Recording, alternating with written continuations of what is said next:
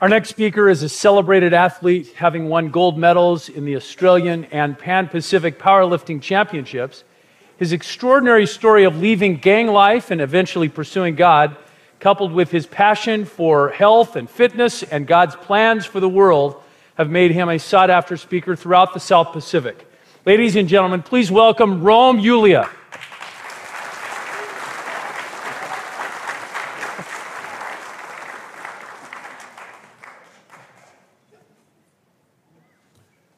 It's 1970s. My parents had just moved over to the islands, from the islands to New Zealand. The factories had just opened up. A newspaper article went to the island saying, "Come to the land flowing with milk and honey." Many Polynesians came to New Zealand during that time, not just for themselves, but they were coming so that they could set up a life, not just for themselves, but also for their children. As a Polynesian growing up in New Zealand, I don't really know that history, didn't really ask or cared about that history. But Mom came from a very humble family, a Christian family. My dad, on the other hand, wasn't so much of a person that was really into the whole Christian thing. My dad was kind of like, he was living life on the fast lane, and he came from a family that was really well off. And so my grandmother used to always talk to my mother about making sure that she doesn't meet somebody that was outside of the Christian faith, because it would make it very difficult for her to kind of maintain her faith while being in a relationship with someone that wasn't part of her faith. So part of the strategy was from my grandmother was to kind of get my mother on a plane and send her off to New Zealand. And so she went to New Zealand. She was only in her early 20s. And she met my father in the islands, but my father would follow suit. And he thought that it's like, the islands, you can land anywhere in New Zealand and just ask anybody and you'll be able to find someone.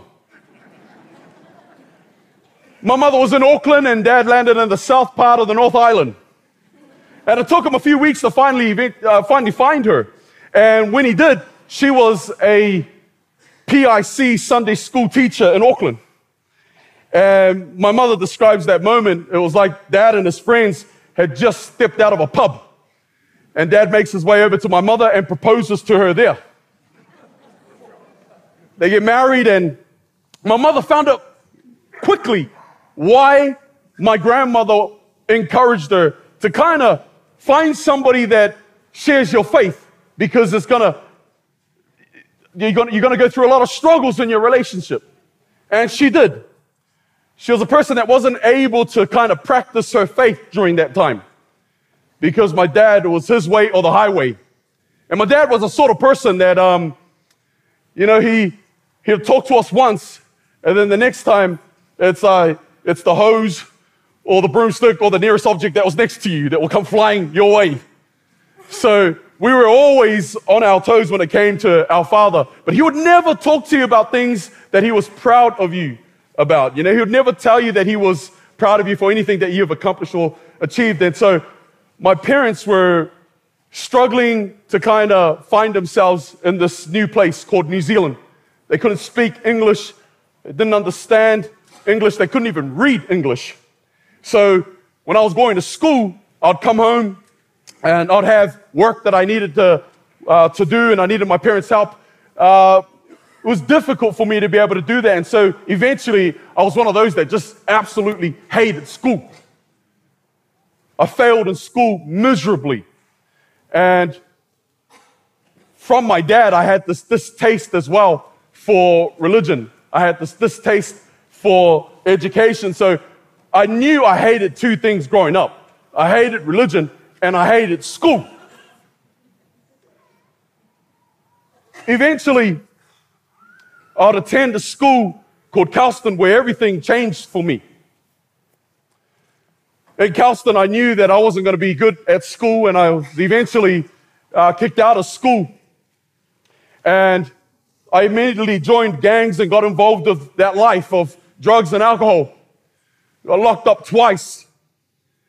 And I remember a time when I was really confused about who I was as a person. There were times when I was contemplating suicide because I didn't know who I was, and I was really frustrated with life. And no matter what I was doing or where I was, whether that place could be in a club or having a good time with my mates, there was still this kind of dark place within my own heart and mind. I couldn't really find myself, and I was really angry about that. I remember a moment when I get a phone call from a girl that I was in a relationship with, and one day she tells me that she was having a baby. And I remember when she told me that, I knew that I wasn't going to be a good father. And so I told her that, listen, we're going to have to get rid of it. We'll make an appointment and we'll just get rid of the baby. And I remember her saying to me, just nodding her head. She was a bit confused, but at the same time, she just kind of went with it. And I remember that time clearly because when we made the appointment that we were going to get rid of the baby, everything was already set up. We went through the counseling sessions and everything. And then on the day that we were supposed to go through with the procedures, I waited all day. And the time ticked right past our appointment time. And I remember ringing her phone and leaving a really nasty message on the phone message. And I said, that's it. I'm not going to have anything to do with you. The next few months, I get a phone call saying, Rome, I just want you to know that you had a baby boy today. And I was in a place where I was really kind of thinking, like, should I turn up? Should I go and see? And eventually I came to myself and I said, let's go. So I went with a few of my mates and we went to Waitakere Hospital. And when we went there, I remember just waiting to try and kind of think, what am I going to say? Prepare myself for this boy that I was about to meet. And when I walked into the hospital that day, I still remember his face, his fingers, and I couldn't take my eyes off him because I remember telling my boys that I was only going to just be in and out, and that's it. And what was supposed to be an in and out moment ended up being a 2.5 hour moment. I sat there just looking at the boy, and all of a sudden, I felt like this some meaning to my life now. I felt like I had a purpose now, and it was a crazy feeling, like I was in love, and I was just looking at this boy, and I remember telling his mother that I was going to be there for him no matter what. And I was going to turn up. I couldn't wait. I was excited to see him again the following day. I finally had something to be excited about. I was so excited about that. And I remember turning up every day just to see the boy. But my life was a mess, and she couldn't be around somebody like me. And I had to kind of escape because there was just this darkness that I couldn't explain that was in my life. There were so many things that was holding me down from really enjoying my life. I realized that the same patterns I had in my life that was the same patterns that my brother had in his life and my father had in his life. And the reasons that we join gangs and do all these things is because we're trying to find some sort of meaning for life. And my father struggled in his relationship with us because he was still trying to identify who he was in this new place. My dad was a person that hated religion. He was driving to work one day. He had 2 items in the car. He had a beer crate and a potato sack, about 20 kgs. When his car broke down, he only had one choice of the 2 items to take to the nearest bus stop to get home. He took the beer crate, took it to the nearest bus stop, and he sat on that beer crate waiting for the bus. And then there was the sound of music coming from behind the bus stop. And then he heard the voice of a preacher preaching an evangelistic series. I could just see my dad just cringing as he's sitting there in front of that bus stop, just waiting for his bus to finally get there so he could just disappear. But as he was waiting for his bus didn't turn up for another 15, 20 minutes. And when his bus finally turned up, he let the bus go. And he sat there. Preacher went on, As soon as the preacher had finished, he jumped on the next bus and he went home. My mother was thinking, where's he been all night? Following day, he goes to work and his boss says, I heard your car broke down, I'll take you home. He said, no, it's fine. I'll go catch the bus. Back at the bus stop, sitting there, listening. That evangelistic campaign went on for about 3 weeks. Dad sat there and listened to the preacher. And at the end of listening to everything the preacher had to say at the end of the week, Dad made a decision right there and then. When he made a call for those who want to be baptized and give their life over to Jesus, he walked in from outside with his arms wide open, walking into the building, and he gave his life right then and there. He went home, and my mother was like shocked at the fact that he had made this decision, because he went home and went straight to the fridge and pulled out all the alcohol that he put there, and he started pouring it out. My mother came and joined him. They had this moment where they were both pouring alcohol out. Dad said, today I'll make a change. Every court case that my brother and I went to, Dad would never come. He'd never turn up. My brother was in one of the most difficult court cases of his life. And my mother would be the only person to turn up to all our court cases. She'll turn up faithfully. We'll have gang members there, and then there's just Mom sitting there. But she'll be sitting there praying, you know. And I remember when I was in court looking at my mother and she was praying, I couldn't help but get frustrated, because I was thinking, woman, you've been praying for years. And I don't know whether to feel sorry for you to get angry, but you keep praying and nothing changes. This is who we are. My brother describes this.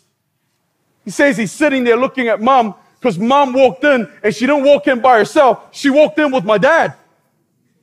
And then some church folk turn up. And my brother says, man, you should have seen them walking in, man. They were like soldiers. Just walking in, you know. They sat down, and they were all praying together. And at a time when Dad was not supposed to stand up, he stood up unannounced. And the judge didn't hold him back. And in a nutshell, my dad says, my son's failure is not his alone.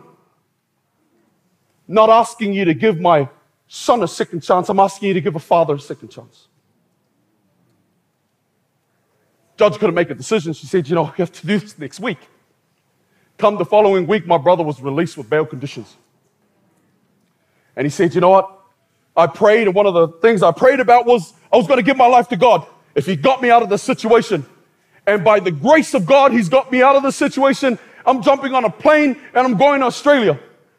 And I remember during that time, I was really trying to find a way to escape my darkness. And I remember just thinking that I was always going to be the person that I was. Just before you earn your colors back in Kelston, you got to bleed for them. And when you bleed for it, you die for it. There's no way out. For me, I wanted out. I wanted something else. I was desperate for change. There was a time for me where I was just like true blue New Zealander all the way. And whenever anybody spoke to me about Australia, I'd say, I'd never go to Australia, ever. But I was desperate for change. I was desperate for change. And I remember ringing up my brother, and I was trying to find out where he was. And when I finally rung him, I got through to him. I said, where are you? And of all places, I was thinking maybe in Sydney, he could be in Melbourne, or maybe he's in Perth or Brisbane, I don't know. I asked him, where are you? He said, I'm in Currumbong. Curran what? I'm in Currumbong. And my brother didn't believe me, because he knew what sort of person I was. When I said to him, I'm coming to find you, give me the address. And my brother gave me the address, and he says, oh, yep, okay, whatever. I'll see you when you get here. I purchased my ticket, and I got ready to leave. And I jumped on a plane, and I remember just saying goodbye to New Zealand and goodbye for good. Well, I finally get to my brother's house. He was living there with his family, his wife and 2 kids, and they had a humble home. Everything was different. I said to my brother, what are you doing here? what are you doing here? This place, I mean, like, look at it. It's like Texas Chainsaw Massacre area. It's in the middle of nowhere. But keep in mind, this is Kurrambong back in 2005. I mean, Kurrambong today, you know, with Morris said, you know, they're spoiled with the plaza there and all the others, those of you who are familiar with that place. We didn't have that when we were there. I mean, when I swore, when I looked at Morissette for the first time, I felt like I just stepped into the 20th century. The only thing that was flashing with lights was Bilo. Eventually, my brother said to me, you know, you've got to just stay focused here and just find something to do and be active. You know what? I could not free myself from my own suffering in my own mind.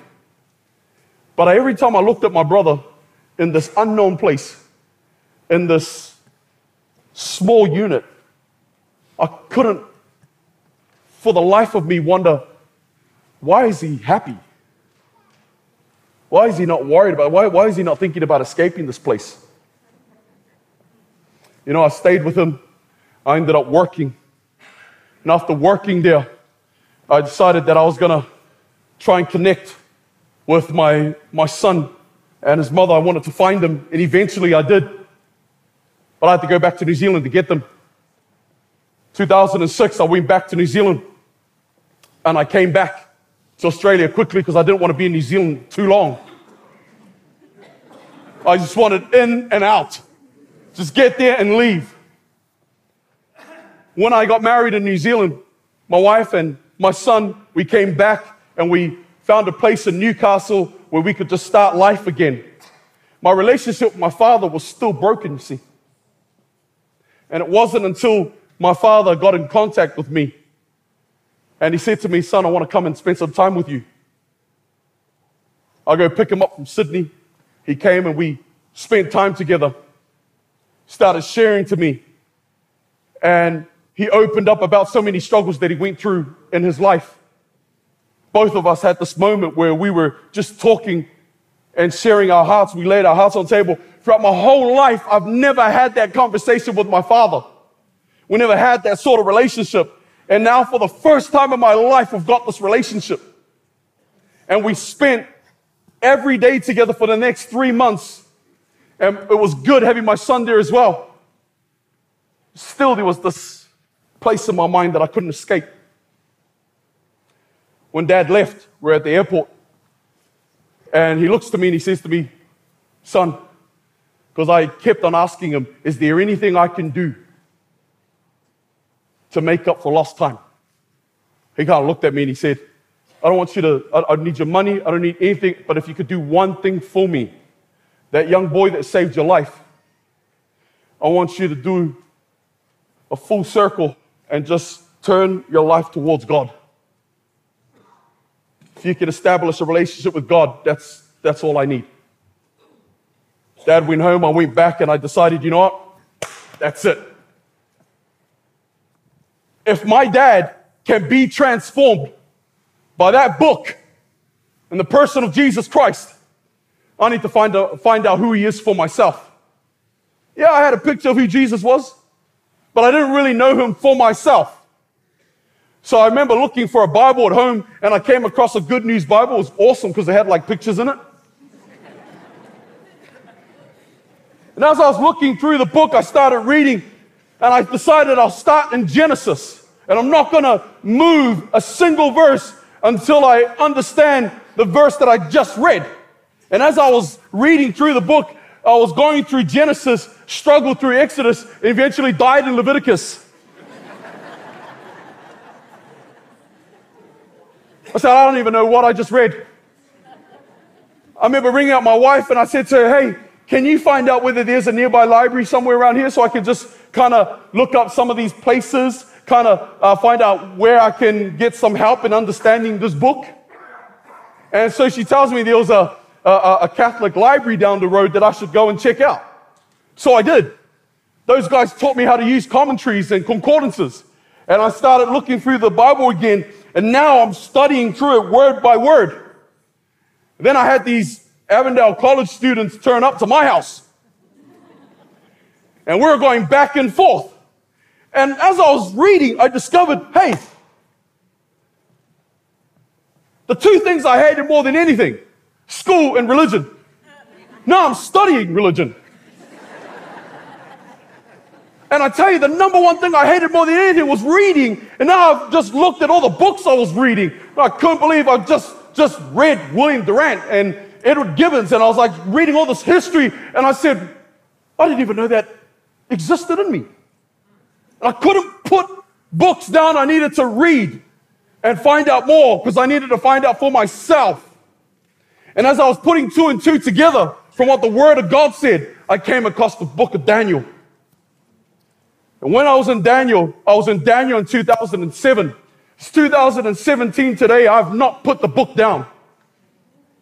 I've been through the book of Daniel, looking at the prophecies of the book of Daniel, and I was flipping right through the pages, reading up on what other commentators thought about some of the events. And it was about between 2 or 3 o'clock in the morning. I remember waking up my wife and I said to her, have you read this? Daniel chapter 9. Have you seen it? I kid you not, you have to look at this. My wife was like, okay. I started drawing up graphs and I was doing, you know what? You would have thought my room was the room of a madman. With all these timelines on the floor and pages, I was scribbling through things. I couldn't stop. I couldn't move away from the book. And I knew then God was calling me for something greater than myself. You know, it's interesting. I went to college and I signed up to study. And I was sitting there my first day at college. I was trying to get my brain to function. I've been out of school since I was 15 and I was reading and I couldn't do it. Started leaning on God for the first time again and I said, God, you're going to have to help me get through this. And I struggled to do it, but I didn't give up on him. And I know that he didn't give up on me. On my second year, my mother hears from a relative that there's a speaker in Sydney with your last name. Last thing my mom remembers of me was I was locked up. Involved in so many different things, crazy things, and mom rings me up and says, hey, I just found out that you're speaking somewhere in Sydney. I just want to know, what are you doing? I didn't tell mom what I was doing. I wanted to first graduate and then tell mom what I've done. So I failed her all my life. I was hesitant to say something, but my wife said, just tell her. My mom on the phone, I said, Mom,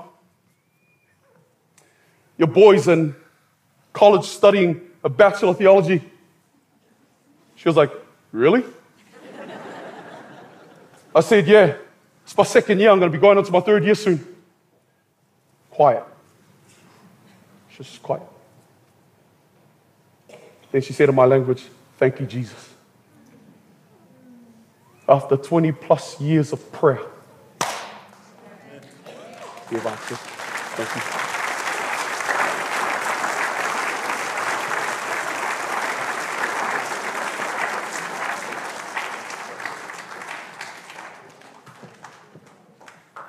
Well, that was amazing, huh? A little different from some of the other presenters. Rome, I want to invite you back out, and we've got a few questions for you. Sure. I'm a little nervous standing next to you. Is that okay? Because, yeah. All good. Why did you call your talk Blood In, Blood Out? Exactly. When I first wrote my story down, I was thinking about that word, blood. Blood was thicker than water. My family was blood, but then at times family failed you. Then I found blood within gang life. There were guys that were involved in gangs that knew the meaning of loyalty more than those who were actually related to me. And I would often hear these sayings, Rome, I'll die for you. I'll die for you. What does it mean to be a gangster? I'll die for you. I'll lay my life down for you. Wow. And I said the same thing back to them. Out of the 4 guys that we started this whole journey together through gang life, only 2 of us are alive today. And so the whole thing of like, I'll die for you, I'll lay my life down for you. When I heard Jesus say those words, I'll lay my life down for my friends, I thought, man, Christianity is the biggest gang I've ever seen. That's awesome. What in your fathering now reflects what you have learned from your experience? You know what? Because I grew up in a kind of a strict home, my father was just like so strict with everything. And there was a lot of violence at home as well. My wife, she's like, can you just be a little bit more hard on the kids? And for me, because violence and aggression was around me growing up, and it was part of the reason I went down the wrong path, I want nothing to do with it. I don't even want to come near it. Like I pull away from it so much that when my children have just worked my wife up the wall, she's like, do something. I'm like, you guys better listen to your mother, or I'll deal to you guys. And my daughter's the first one, you won't do that, Dad. And so they know me like that, so yeah. That's good. What is your heaviest ever bench press, and what is your heaviest ever deadlift? And what is your fitness routine in a normal week? The heaviest bench press is 200 kilos. Wow, that's incredible. That's in competition. I have benched 220 outside of competition. I have deadlifted 320 kilos. In competition, we were deadlifting 292.5, 300 kilos. Squatting 280, squatted 300. Training regime every week, squats, deadlifts, bench. I've incorporated snatch and the clean and jerk. So it's become a tool for ministry for me. In our community where I'm ministering, we've opened up our garage and created a gym in there where people can just come and train for free. That's fantastic. And we've built relationships there, and we've even started a church. No from kidding. That, so, incredible. This is a little off script, Rome, but do you think if I opened up my garage and started lifting weights that people would come in and maybe I could start a church from that? You think? I'm not sure. I mean, possibly. Look at the difference in our arms. And I'm not a weakling. One more question. How was your relationship with your mom, through all those tough years? Mom's been my anchor. She's the one that she's been a prayer warrior for as long as I can remember. If I go back as far as I can remember, 3 years old, Mom prayed over me. That's one thing I can remember about Mom. My siblings, she was a woman of prayer. And I called her like the prayer assassinator. You know, she would like put somebody on her prayer list. And she put my brother on a prayer list, and my brother was baptized into the church. And she put my sister on a prayer list, my father on a prayer list, and I was the last one to be put on a prayer list, and here I am. Amen. Isn't that awesome? Whew. Why don't you just thank Rome? Yulia, he will be back actually tomorrow. We're looking forward to hearing from you again. Thank you. Bless you. God bless.